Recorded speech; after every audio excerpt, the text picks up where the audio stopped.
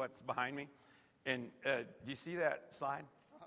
I'm like 51 years old, and that look with that background, the words look like, you know how you go to the doctor's office and they see if you're colorblind, and you have to like pick out the numbers. It's like, if I'm struggling today, so I'm sorry, but it's terrible, isn't it? Can you read that? I have decent vision, yeah. So. All right. Well, I'm just going to go sit down. I'm sorry. It's great to be a part of the body of Christ, and so glad to be here this morning. We're going to do something a little different, and I say that all the time, so you'll just get used to it. But what I want to start with this morning is something that some of you, mostly this section over here, will be very fluent in, but I know for a fact from seeing something this morning that many of you know how to use these. So we're going to have an emoji quiz. Yay! Because I know you use them. I know you do.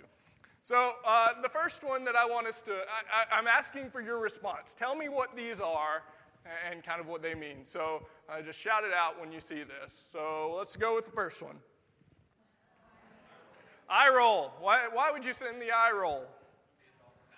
I do get, so me and Paul are in the same boat here. We get this one all the time.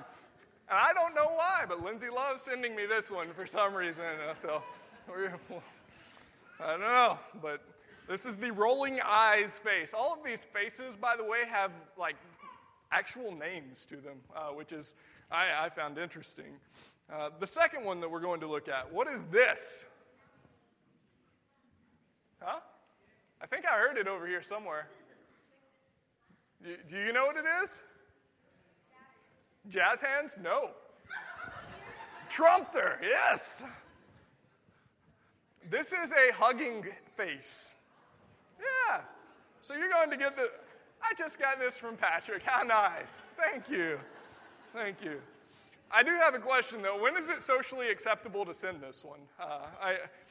If you send this to somebody who's grieving, that might be inappropriate, but you know, there are probably those times where it is. How about this one? Do you know what this one is called?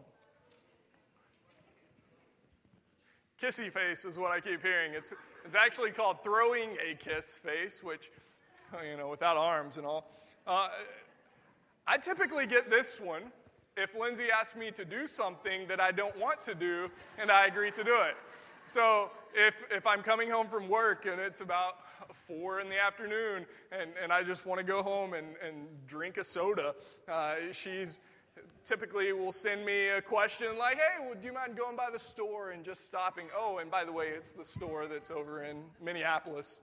But when I agree to do this, I get this emoji sometimes. The next one, do you know what this emoji is? Yikes, I heard that. This is the emoji they messed up on. This is actually grinning face. Yeah, most people think this is grimacing face, but somebody missed the mark on that one, and I blame whoever's in charge of the Unicode stuff. The power of emojis is that they convey emotions. They express emotions through text. Now, there are those times where we send text messages that are easy to misunderstand, like the next one. How are you? Fine. So, there are at least 3 different things, and there are plenty of more, but there are at least 3 things that this could mean. The first one is a simple response when asked how I am today. The simple answer to fine could mean, oh, nothing's wrong, everything's normal, that's fine. So that's you might be able to send this emoji and express that a little bit better than the word fine. You might send the next emoji and mean fine. And it might be something like, they got my coffee wrong at Starbucks, but it's going to be okay, but I'm not happy right now.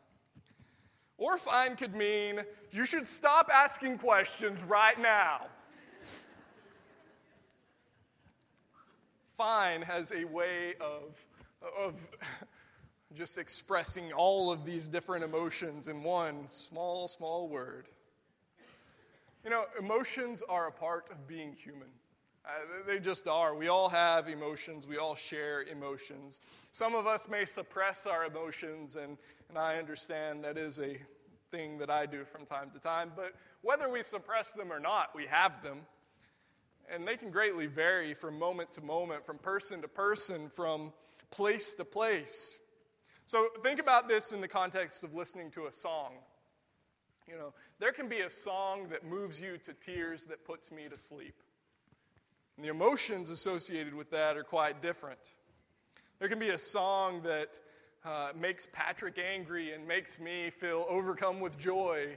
And that happens from time to time. Patrick listens to a lot more music than I do, so it's usually actually the other way around, where his music's loud enough where I'm overcome with anger, and he's overcome with joy, if I'm being fair. There are songs that can move you to tears. There are songs that make you happy and make your mother sad. And songs associated with funerals tend to do that from time to time. The emotions that they evoke are interesting. And that's just a song. It's just music and words. Anything can bring out your emotions because we all have emotions. And emotions are very powerful. And so for the next few weeks, we want to explore what it is to have emotions. So let me start this series with a claim. You are not emotional because you are human. You have emotions because you bear the image of God. You have emotions because you bear the image of God.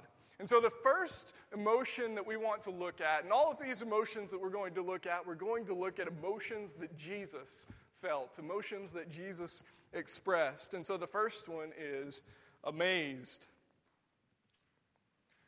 Recently, I've had an experience of amazement, and it was wonderful. Most of you last week, 2 weeks ago, I had the opportunity, and a lot of you have heard this, and you're going to continue hearing about this because it was great. I had the opportunity to go to Pepperdine, which has these Bible lectures every year, and I've been in school for a long time, so I've read a ton of books by this guy. His name is N.T. Wright. And most of you are probably asking, who cares? And I get it. A lot of people don't know who this guy is, but I had the opportunity to ask him a question to his face. Like, walk up to him, shake his hand, ask him a question. And it was incredible. I had the chance to take this picture with him. And it would have shocked you how many people were taking a picture with this guy that most of their wives had no idea existed. It was honestly pretty amusing. Most of you wonder, who in the world is this guy? He's only the world's foremost New Testament scholar. Right? Now you're all impressed.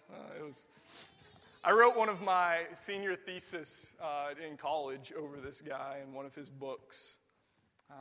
I've heard many of his sermons. I've dived deeply into his lectures, and he's influenced my life in great ways. A side note that most of you won't care about, but it was fun. Kyle and Jen Stevens, if you've been here for a while, you might remember Kyle and Jen Stevens. They used to be members here, and they moved to Tennessee. They were at this conference as well, and they actually had the opportunity, because Lipscomb's better connected than Lubbock Christian University is for some reason. But Lipscomb, when they had their dinner that they have for all the Christian schools, Lipscomb, N.T. Wright showed up to it, and he sat at a table right next to Kyle. And later on that evening, he was playing guitar with Kyle and talking to Kyle. And it was this incredible moment that he had. But I know that most of you don't understand this, so I'm going to contextualize it just a little bit. If you were a guitar aficionado, somebody that cared deeply about guitars and music, it would be like you sitting on an airplane next to Les Paul. You know who that is? Some of you? Maybe you're not a guitar person. Maybe you're into technology. So if you're a techie, if you care about technology, maybe it'd be like having the chance to pick Elon Musk's brain for a little while and figure out what he thinks about some things. It would be like a hockey fan from the state of hockey, and I might be looking at like 2 different families in this church, but still, it would be like a hockey fan having the opportunity to sit and talk to Mike Eruzione for just a little bit and learn about the 1980 Olympics. That's what it would be like to be amazed, and that's what I was feeling when I had the opportunity to meet this guy. So I want for you for a moment to turn with me to Matthew chapter 8. We're going to look at two places this morning where Jesus was amazed. And there are lots of stories about how people are amazed by Jesus, but there are only two where Jesus actually feels this emotion. And the first one's in Matthew chapter 8. So we're going to start in verse 5. When he entered Capernaum, a centurion came to him, appealing to him and saying, "Lord, my servant is lying at home, paralyzed, in terrible distress." And Jesus said to him, "I will come and cure him." Now that's a little bit striking. Jesus has just finished the Sermon on the Mount. He's coming down from the mountain, and he's healed a leper. And so when we start there, we have a couple questions. First, what is a centurion? And a centurion is somebody who has 100 people that are beneath him, 100 soldiers at his command. But this guy's he's not worried about any of his soldiers. He's worried about a servant, which is interesting. And lying at home is this servant who's paralyzed, and Jesus' response is that he will come and cure him. Now, just a little bit of background about Jesus. Jesus is a Jew. Jews don't mix with Gentiles. Centurion equals Gentile. So just keep that in mind. Verse 8. The centurion answered, "Lord, I am not worthy to have you come under my roof." Well, that's true. "But only speak the word, and my servant will be healed. For I also am a man under authority, with soldiers under me, and I say to one, 'Go,' and he goes, to another, 'Come,' and he comes, and to my slave, 'Do this,' and the slave does it." Centurion's statement is saying more than what is on the surface.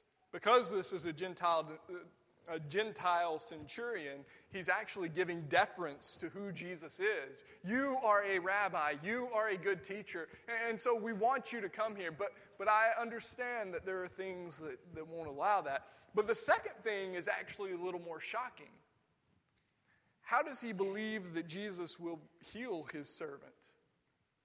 It is simply by speaking the word.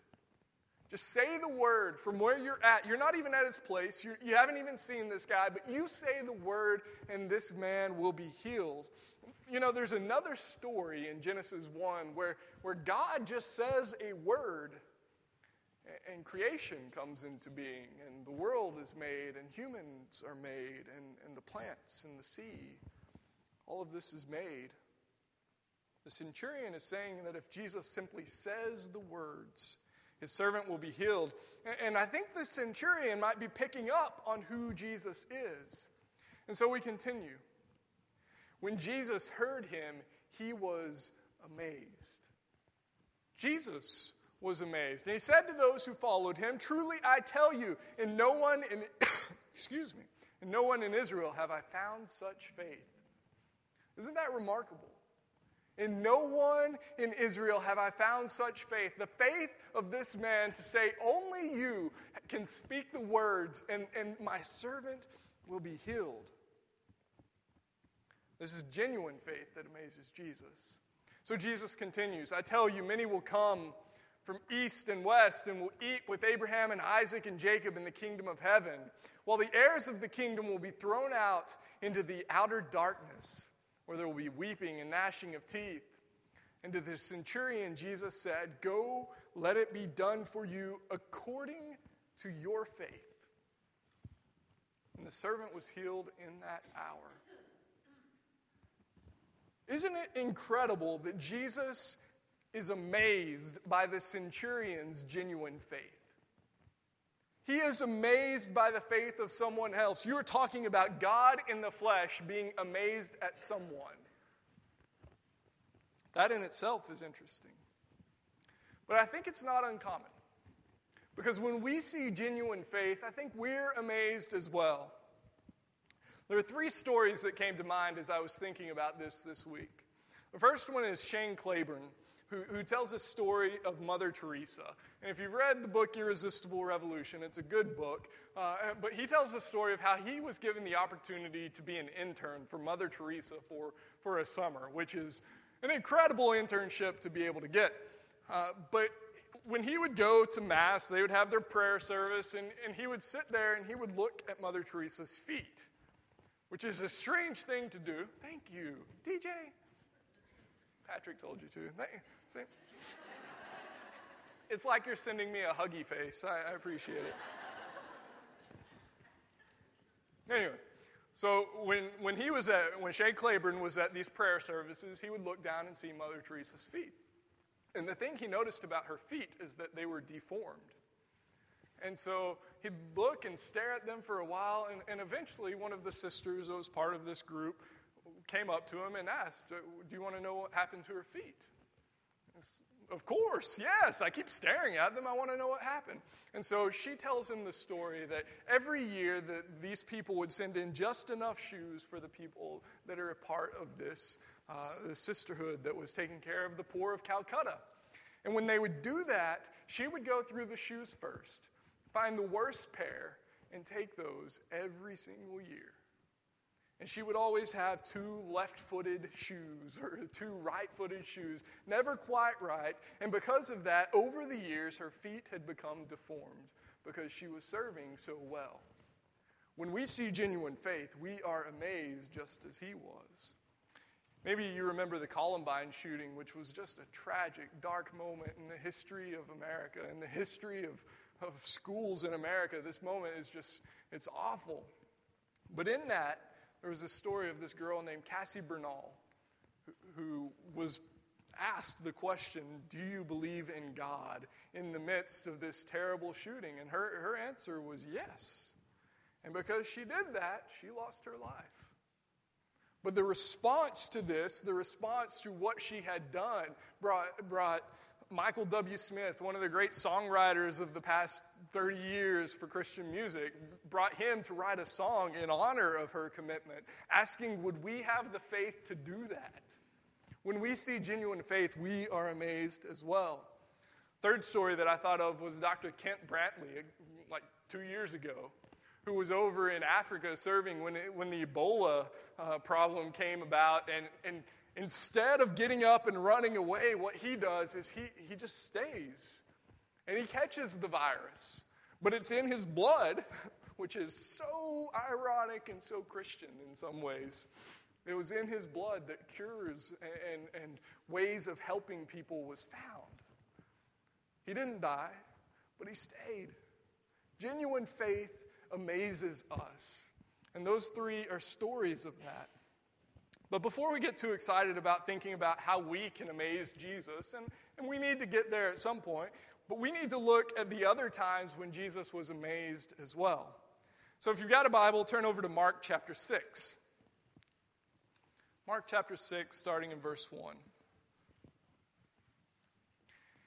He left that place and came to his hometown, and his disciples followed him.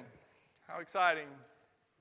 On the Sabbath, he began to teach in the synagogue, and many who heard him were astounded. It's important that we recognize just right off the bat that their initial response to hearing the teaching of Jesus is that they are astounded.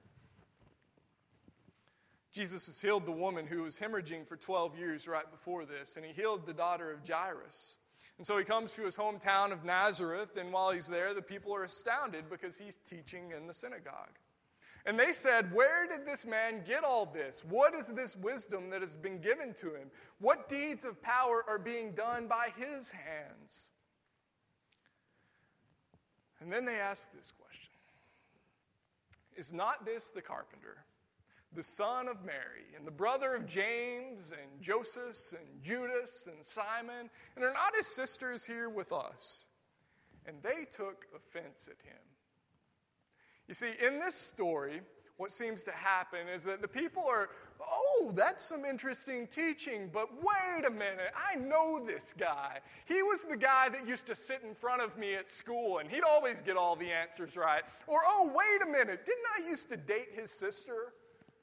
They know who this guy is, and they don't trust that. They take offense at him. So Jesus responds. Jesus said to them, prophets are not without honor except in their hometown, which of course is where he is, and among their own kin, and in their own house. You see, this isn't simply something that the people of the town, these people that they marginally care about, are doing to him. This is actually his family, people he grew up with. He is without honor. And so Jesus could do no deed of power there, except that he laid his hands on a few sick people and cured them. See, that statement itself just kind of amuses me. He couldn't do anything, but he did cure a few people and did a little bit. He cured sick people. But verse 6 is where we get to the heart of this. And he was amazed at their unbelief. He was amazed at their unbelief. These people that knew him, these people that he had grown up with, these people that he was flesh and blood family with, Jesus is amazed at their unbelief. Church, as I've been thinking about these two passages and these two groups, I've been wondering which group we are more like. Jesus is amazed by the first group's incredible faith, but he's amazed by this second group's lack of faith. And so I want us to ask a serious question, just for a moment. Which story are we more like? And I think it's really easy to cast ourselves in the first story, saying, we would have faith like this centurion. That's who we are. That's what we're about. I think we need to be careful. I think we need to ask ourselves a question, like, what would it look like for us to trust God so fully today? To be like this centurion? And I think we have some answers. I think it would look like Mother Teresa and her deformed feet. I think it would look like Cassie Bernal and her commitment to follow Jesus even in the face of death. I think it would look like Kent Brantley, who doesn't run away from the problem that he faces. He stands there in the name of Jesus and brings healing and restoration and love to people. But are we more like the people of his hometown, who questioned what they were seeing and what God was doing among them because it wasn't what they expected? What would it look for us to amaze Jesus with our unbelief? I think we'd ask questions like, or say things like, I don't think we can do that here. I think you'd hear us questioning our mission and asking, are we still doing this? Is this still important to us? I think you'd see us focusing more and more on ourselves and less on those to whom Jesus calls us to go out and make disciples of. Church, I don't know about you, but I'm willing to guess this. I think we want to amaze Jesus with our faith, not our lack of faith. I want for us to give this all that we've got, all that we can, completely trust in him, be completely obedient to him, and to all that he has called for us to do and to be. I think we can have the kind of faith that Jesus looks to and is amazed by. Do you want to get on board with that vision? I think that'd be wonderful. Let's become that church. Let's become those people who, when the world sees us, they see Jesus, because that in and of itself will be amazing. I'm going to hand it over to Dave, who's going to close us out in prayer.